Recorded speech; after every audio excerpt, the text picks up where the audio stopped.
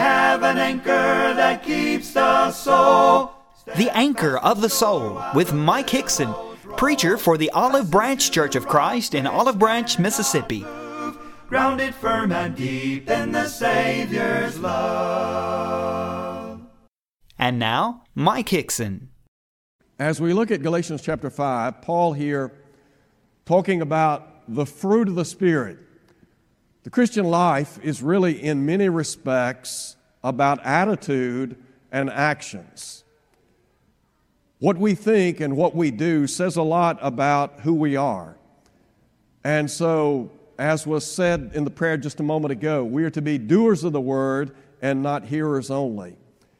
What the Lord wants of us is to internalize His word so that we might live it out in our daily lives and thus ultimately not only be a blessing to others, but I think we will reap rewards as well.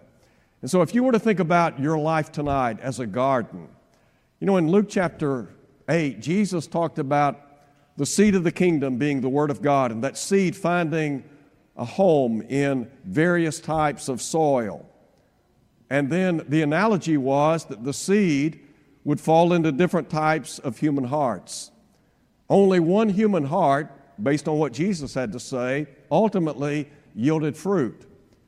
Our goal is to yield fruit for Christ, isn't it? We want to live in such a way so that people can see, as Paul said, Christ living in us.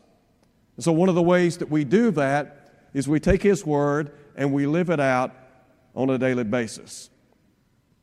In John chapter 15, you remember Jesus said, "Herein is my Father glorified, that you bear much fruit." The Lord is interested in us bearing fruit for the kingdom. Now, the way we live ultimately is to bring honor and glory to God, isn't it?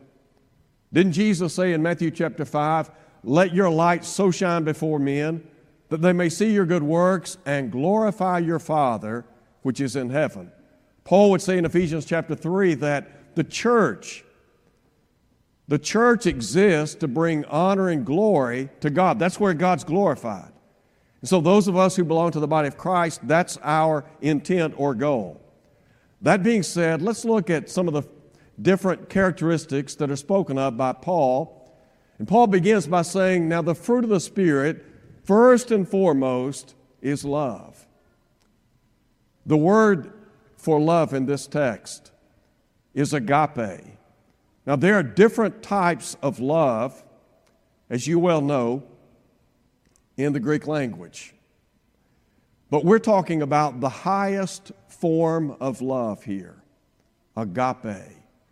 That is sacrificial, self-giving, the emptying of oneself.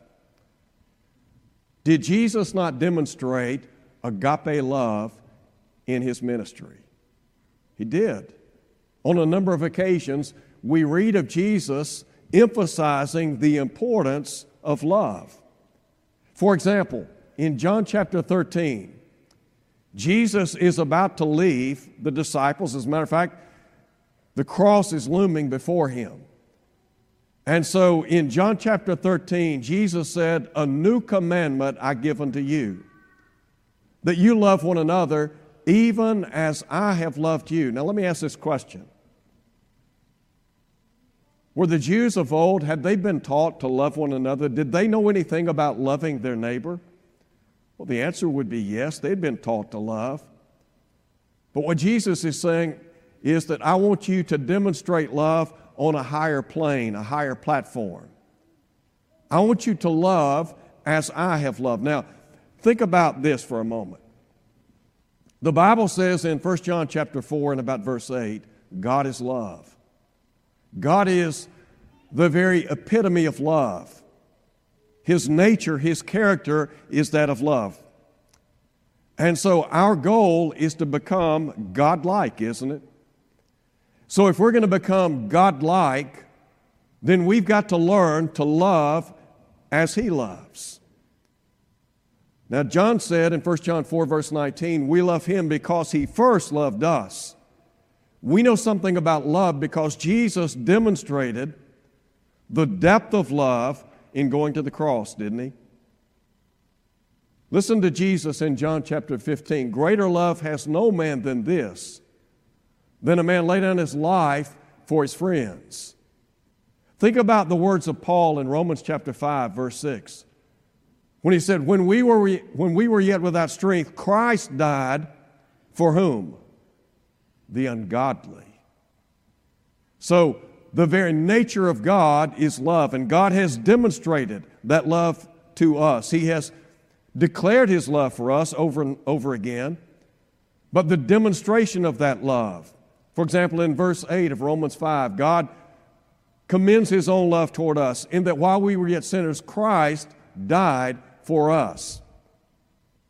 It's on that basis that John said we love Him because He first loved us. You mean to tell me that we're to love God with all of our heart, soul, and mind? Isn't that what Jesus taught? And didn't He say this is the first and great commandment? To love God with every fiber of our being. And that's a tall task. So you think about loving God, but then to love one another. To learn to demonstrate agape love toward one another. I said a minute ago, Christianity is about attitude and actions. It's one thing to talk the talk, it's another thing to walk the walk, isn't it? So you think about the love that the Lord demonstrated toward us. And Paul in Galatians chapter 5 is saying that we're to learn to be people of love. To love God, yes. To love our neighbor, yes. To love ourselves, of course. But what does it mean to love others? What does it mean to demonstrate the same level of love as the Lord? Let me direct your attention to Matthew chapter 5. You remember in Matthew chapter 5, we have what is typically referred to as the Sermon on the Mount. And I think one of the keys to Matthew chapter 5 is when Jesus said, "But I say unto you, unless your righteousness exceeds the righteousness of the scribes and the Pharisees, you will in no way enter the kingdom of heaven." The scribes and the Pharisees were noted for what? Jesus denounced them. In Matthew 23, a series of woes directed toward them because He said, they say and do not. What Jesus wants us to do is to demonstrate genuineness in our walk with Him, doesn't He? So in Matthew chapter 5, Jesus said, you've heard that it has been said by them of old time, you're to love your neighbor, but hate your enemy. But Jesus said, but I say unto you, bless those that curse you. Do good to those that hate you. Pray for those who despitefully use you and persecute you, that you may be sons of your Father which is in heaven, who makes the sun to rise on the evil and the good, who sends the rain on the just and the unjust. And then listen to this. Jesus asked this question. I want you to think about this question over the next few days. Jesus said, if you love those who love you, what reward do you have? And He asked this question. Do not even the tax collectors the same? What do you think Jesus is saying there? It's easy to love people who love you, right? It's easy to love people who are kind and generous and benevolent towards you. But what about when people aren't so kind? What about when people are working against you, to undermine you, who assault you verbally on a regular basis, who are doing everything within their power to bring you down? How then do you react? How are we to react? Somebody says, well, that cuts against the grain. That's exactly right. Why? Because that's what Christianity's about. The world is going downstream and we're moving upstream, right? We're not like the world. So you think about Paul here. Paul is saying the fruit of the Spirit is love. To learn to genuinely love one another. Now, listen to Jesus in John chapter 13. He said, "By this shall all men know that you're my disciples." How? If you have love one for another. I want to ask you a question. When you look at the world around you, do you see people by and large who genuinely love and care for one another? Do you see people who are compassionate and kind? Now, many of us, we know people like that, and we're grateful for them. Many in the church, some not in the church, but they still demonstrate a kind, benevolent, generous, loving attitude toward us. But by and large in the world, what do you have? Hatred and strife and fighting and bickering, unrest. So what if that same atmosphere were carried over into the church? How attractive do you think the church would be? If the church is comprised of people who haven't learned to demonstrate love for one another, and listen, it all begins by learning to love God, doesn't it? If we love God, didn't Jesus say, "If you love me, you'll keep my commandments"? So if we as God's people genuinely love one another, will that not attract people to Christianity? Will it not compel people to say, "You know what? Whatever you have, I want it"? I can tell you, based on experience, there have been times here at Olive Branch, because of certain things that have unfolded, tragedies that have occurred, things that have taken place, and members here have rallied around families that are hurting, families that have lost loved ones. And people on the outside have looked within and they've said, "There's something special here." When people come into a congregational setting, they can tell whether or not we get along with one another. They can tell whether or not we love one another. It's either genuine or it's not. Now listen to what Peter said in 1 Peter chapter 1. Peter said that we're to love one another with a pure heart fervently. The Hebrew writer said that we are to love, we're to let brotherly love continue. Peter would say in 1 Peter chapter 2, love the brotherhood. We love the brotherhood at large, but we also love the church. And we love those outside the church, don't we? We ought to love them as Christ loved those around him. Second thing, Paul said the fruit of the Spirit is love, but the second characteristic is joy. Now in John chapter 15, Jesus talks about joy. For example, in verse 11, he said, "These things I have spoken to you, that my joy may remain in you, and that your joy may be full." There is a difference in happiness and joy, isn't there? You know, happiness is dependent on happenstance, circumstances. There are a lot of folks in the world today, their happiness is based upon circumstances or conditions. And you well know that circumstances are not always in our control, are they? There are things that happen in life that we have no control over. So our mood, our happiness, dependent on what's going on around us. When Jesus said what he did about joy, that our joy might be full, listen to Paul in Galatians chapter 3 in verse 15. Paul in Colossians chapter 3 at verse 15 talks about, well, I take that back. I should have said in Philippians chapter 4.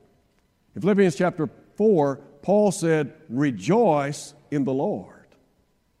And again, he said, I say, rejoice. The joy that we have in Christ, as one writer said, is immovable and unassailable. What do you mean by that? The internal joy that we have in Christ is not dictated by external circumstances. Do you remember Paul in Philippians chapter 4 said in the long ago, I have learned in whatever state I'm in, therein to be content. Paul had learned that godliness comes with contentment. Now, you think about joy, happiness. Happiness being dependent upon circumstances. But as a child of God, we have this deep-seated joy in Christ, don't we? Look at it from this perspective. There are some things that the world can take from us. There are things in life that sometimes we have no control over, our health. Economically speaking, sometimes there are reversals, the loss of a job, etc. Joy does not mean absence of problems in life. So there are things that can be taken from us. But the relationship that we have with God is rooted in Christ. Could we give it away? Yes. Could we walk away from our relationship with the Lord? Absolutely. But you think about the relationship that you have with God, the promises that God has made concerning the forgiveness that you enjoy, the cleansing of His blood, pardon from sin. Can anybody undermine you and take that from you? If you're walking in the light, as John talked about in 1 John chapter 1, John said, if we walk in the light as He's in the light, he said, the blood of Christ is constantly cleansing us from all sin.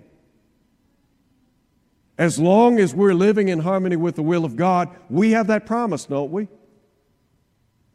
Does that not bring abiding joy in our lives? It ought to.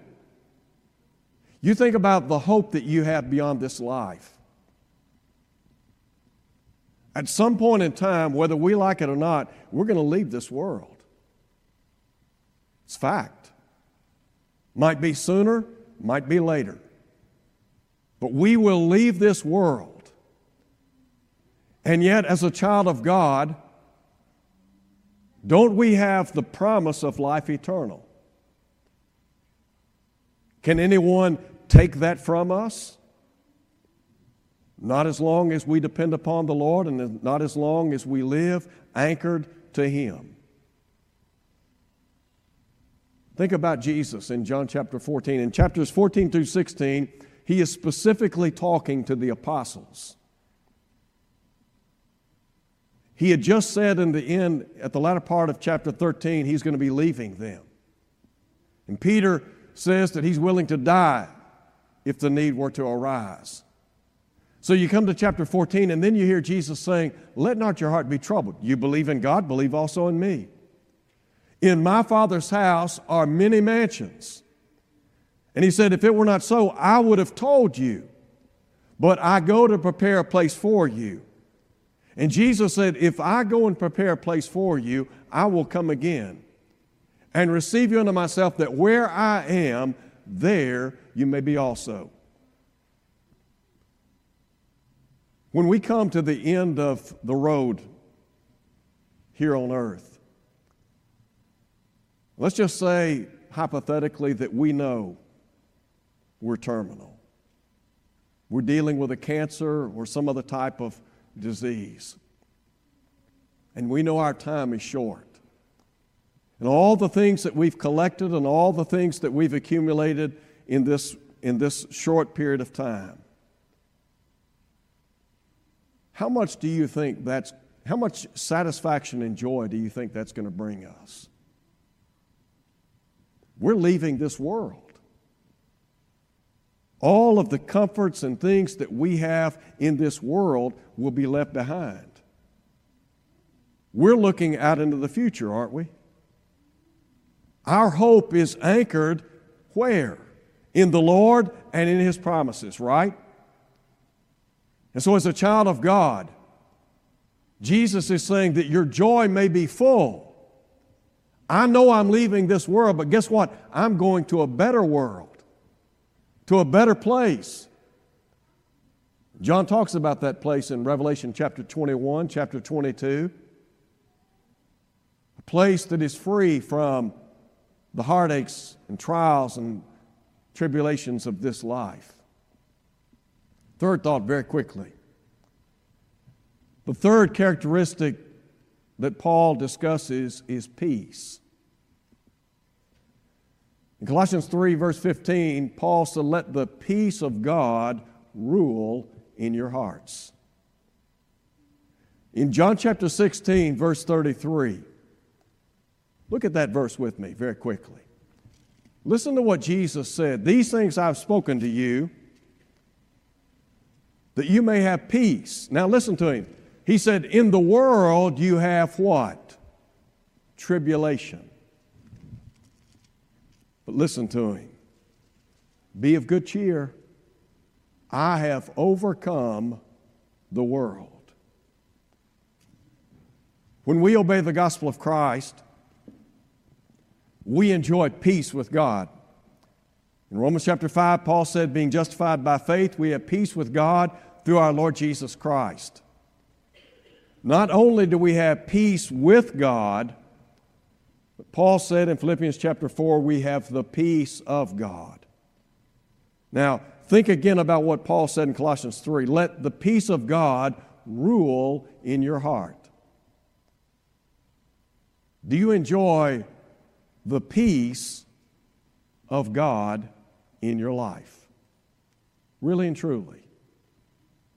Do you have genuine peace in your life? A lot of things are going on in the world. A lot of trouble, trial, heartache, worry, anxiety, unrest, the unknown. You think about all the things that are going on and all the fears and all the anxieties. And you're telling me that I can have peace as a child of God? That I can have the peace that passes all understanding? Paul said we can. How can, as a child of God, now think about it, Paul's saying here in Galatians 5 that we are developing a garden, if you please, in our lives. What we're trying to do is bring that seed to fruition, to bear fruit. Some of the characteristics that Paul is talking about here, some are maybe easier to come by than others. Some things are more difficult to get a handle on. And yet, Paul said we're to be people that demonstrate peace. So how do we do that? How is it that in a world of trouble and trial and the unknown, how in the world can we have peace? I think the formula is very clear. In Philippians chapter 4, listen to Paul. Paul said, "In nothing be anxious, but in everything with prayer and supplication and thanksgiving, let your request be made known unto God." One of the greatest resources that we have in life is prayer. Prayer. Why do you think Jesus said that men ought to always pray and not grow weary or not faint? Didn't Jesus say in John 16:33, "In the world you will have tribulation"? Tribulation and peace, do they go together? They're not synonymous, are they? And yet Jesus is saying that we can have peace. And Paul is saying, okay, if you want peace in your life amidst the anxieties and worries of life, and we all have them, Paul said, you need to understand the resource at your disposal. It's prayer. Because in Philippians chapter 4, Paul said, and the peace of God, which passes all understanding, shall guard your hearts and minds through Christ Jesus. Paul is saying, and by the way, Paul wrote the commandments of the Lord. Paul is saying that peace is a real probability in life. When Paul wrote to the saints in Philippi, where was he? Do you remember? He wasn't at the Hilton, nor the Marriott. He was in prison. And you think about all the trials and tribulations and anxieties that Paul faced in this life. Paul practiced what he preached, didn't he? Listen to him in verse 5 of Philippians chapter 4. Paul said, the Lord is at hand. I think what Paul was saying there is, the Lord was by his side. He enjoyed the presence of God in his life. So if we develop the quality of peace in our lives, if we're to develop that quality, don't you think to remember that God's presence is with us always, that will be contributory to peace? To remember that we have the privilege of prayer, that too will be contributory to peace? That's what Paul said. Maybe the real question is, do we believe what the Bible says? Do we really believe it? We're not just talking about theory here. This is real, practical information. And what Paul is saying is, in Galatians chapter 5, that if you'll take these characteristics, if you'll take that seed, deposit it into your heart, and begin developing that seed, nourishing that seed, watering it, caring for it, what's going to happen? It's going to bear fruit and blossom, isn't it? And if it does that, will your life be bettered? Yes. Where does it begin? With love, followed by joy and peace. Tonight, what about your life? Do you have love, joy, and peace? Do you have the peace that passes all understanding? If not, if you're not in Christ, why not come to Christ tonight? Paul tells us how to get into Christ. Galatians 3, we're baptized into Christ. We put Him on. It's in that context that we enjoy forgiveness of sins, Acts 2:38. To believe that Jesus is the Son of God and to hear Him say to us one day, well done, good and faithful servant. Isn't that what life's all about?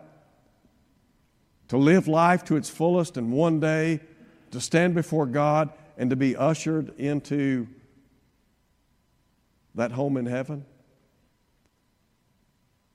If you're here tonight and you're not a Christian, we encourage you to come to Christ. If you're here tonight and you are a Christian, but you need prayer, maybe you haven't been faithful, maybe you're dealing with problems and trials in your own life and you don't have the peace that passes all understanding and you want it, we'd be happy to pray with you and for you tonight as we stand and sing.